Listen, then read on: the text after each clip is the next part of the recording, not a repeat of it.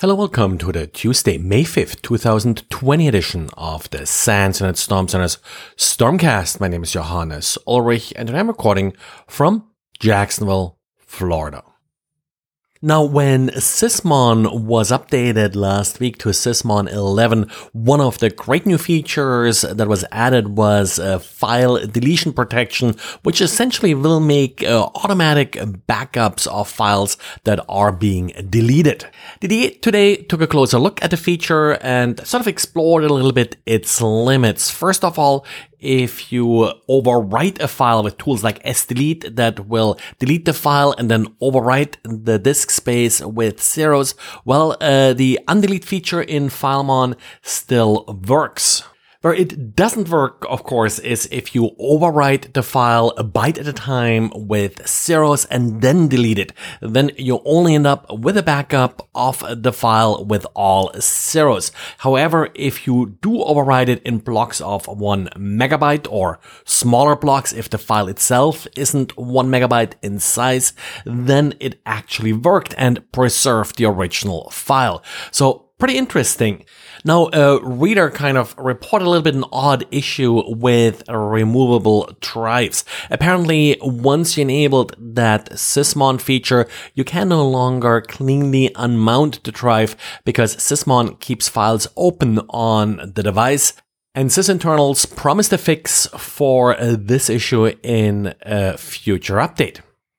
And yesterday I mentioned how the salt vulnerability is being used to attack various systems. Well, we have another noteworthy victim here, and that's DigiCert's certificate transparency log. On Sunday, DigiCert reported that they discovered a compromise of the system that's operating their certificate transparency log, and the attacker had access to the secret key being used to sign entries in this transparency log.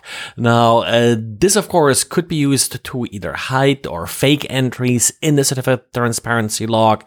It only affects one specific log at DigiCert and does not affect the actual sort of certificate authority. That's a little bit difficult to really sort of figure out what the potential impact of this compromise is. Now, first of all, at this point, there is no real evidence that the attacker actually knew what they had access to. But of course, it poses the interesting question what to do next, whether all certificates that were listed in this certificate transparency log should be untrusted and basically need to be reissued. DigiCert, as soon as they discovered the incident, did no longer add any new entries to the certificate transparency log. So another option would be to just trust the certificate transparency log up to May 2nd, which according to DigiCert is the date at which they're pretty sure that the system had not been compromised. As always, in incident response, this is still a developing story, so we'll see where this ends up. At this point, there isn't really anything you need to do. This is not really sort of endangering any sort of the fundamental trust into the DigiCert certificate authority, and it's really sort of up to the certificate authorities and browser makers to figure out how they would like to respond to this particular issue. And of course, kind of lucky that this is not sort of a super catastrophic compromise, so they really can think a little bit about how they would apply their policies and, well, then sort of set precedents for future similar compromises. Browsers differ a little bit in how they deal with certificate transparency logs. Safari, for example, requires entries in at least 2 different logs, so a compromise of one log like DigiCert wouldn't really matter in this case. Google Chrome, on the other hand, uses Google's certificate transparency log, and that log is, of course, still intact.